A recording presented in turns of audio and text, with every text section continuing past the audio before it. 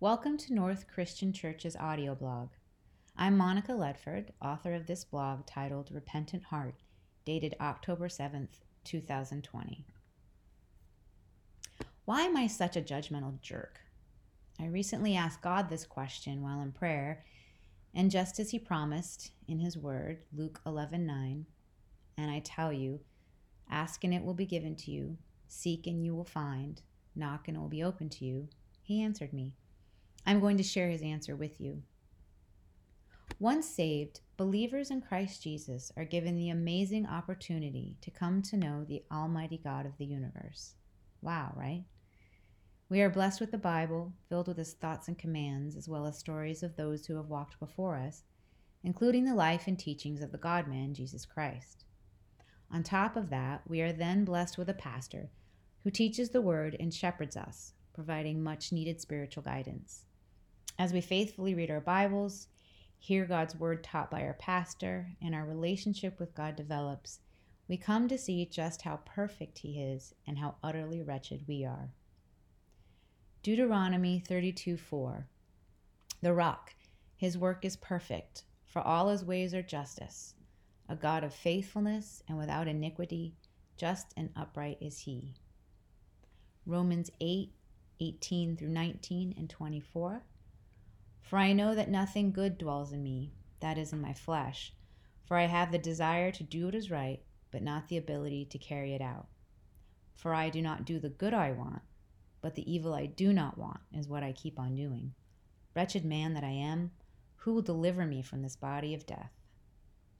With that in mind, the North Christian Church pulpit messages of late have been wonderful reminders about the importance of continually confessing our sins. Merriam-Webster defines confess as to tell or make known, admit, declare faith in, or adherence to acknowledge, to disclose.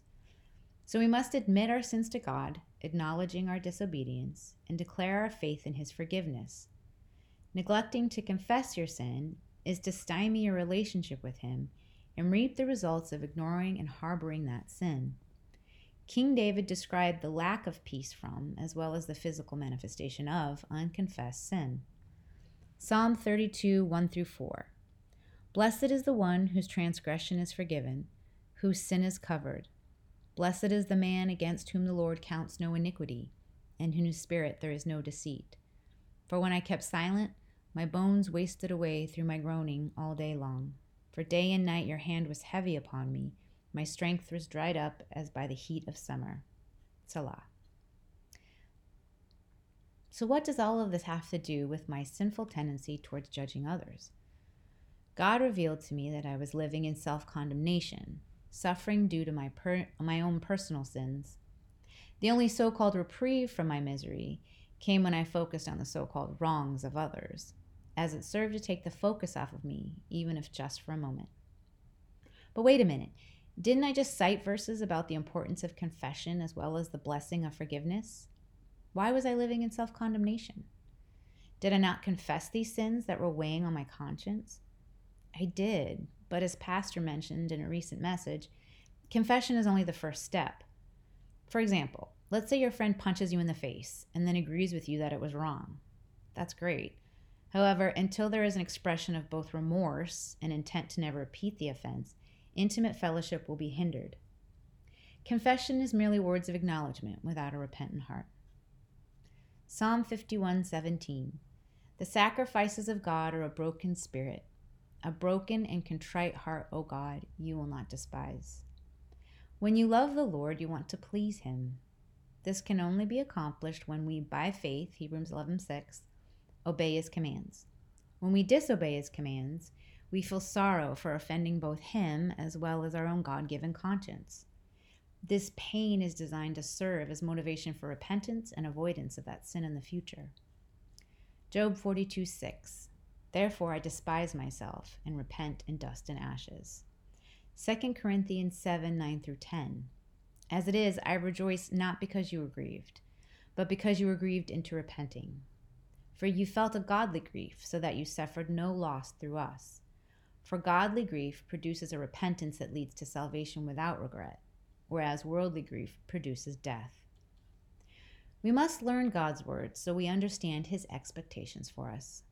We must be in constant prayer with him so he may guide our thoughts and actions throughout every day.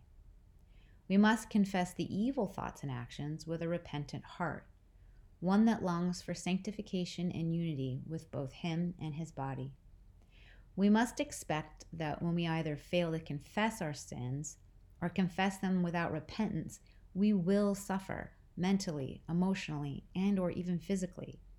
We must never forget that he ordains all of this for his glorification as well as for our sanctification. God loves his children, but he hates evil. He will not ignore it, and we should not want him to. If he did, he would not be the perfect and just God described in Deuteronomy 32:4. So I have learned from experience that the omission of repentance from confession only serves to compound the sin and misery in life.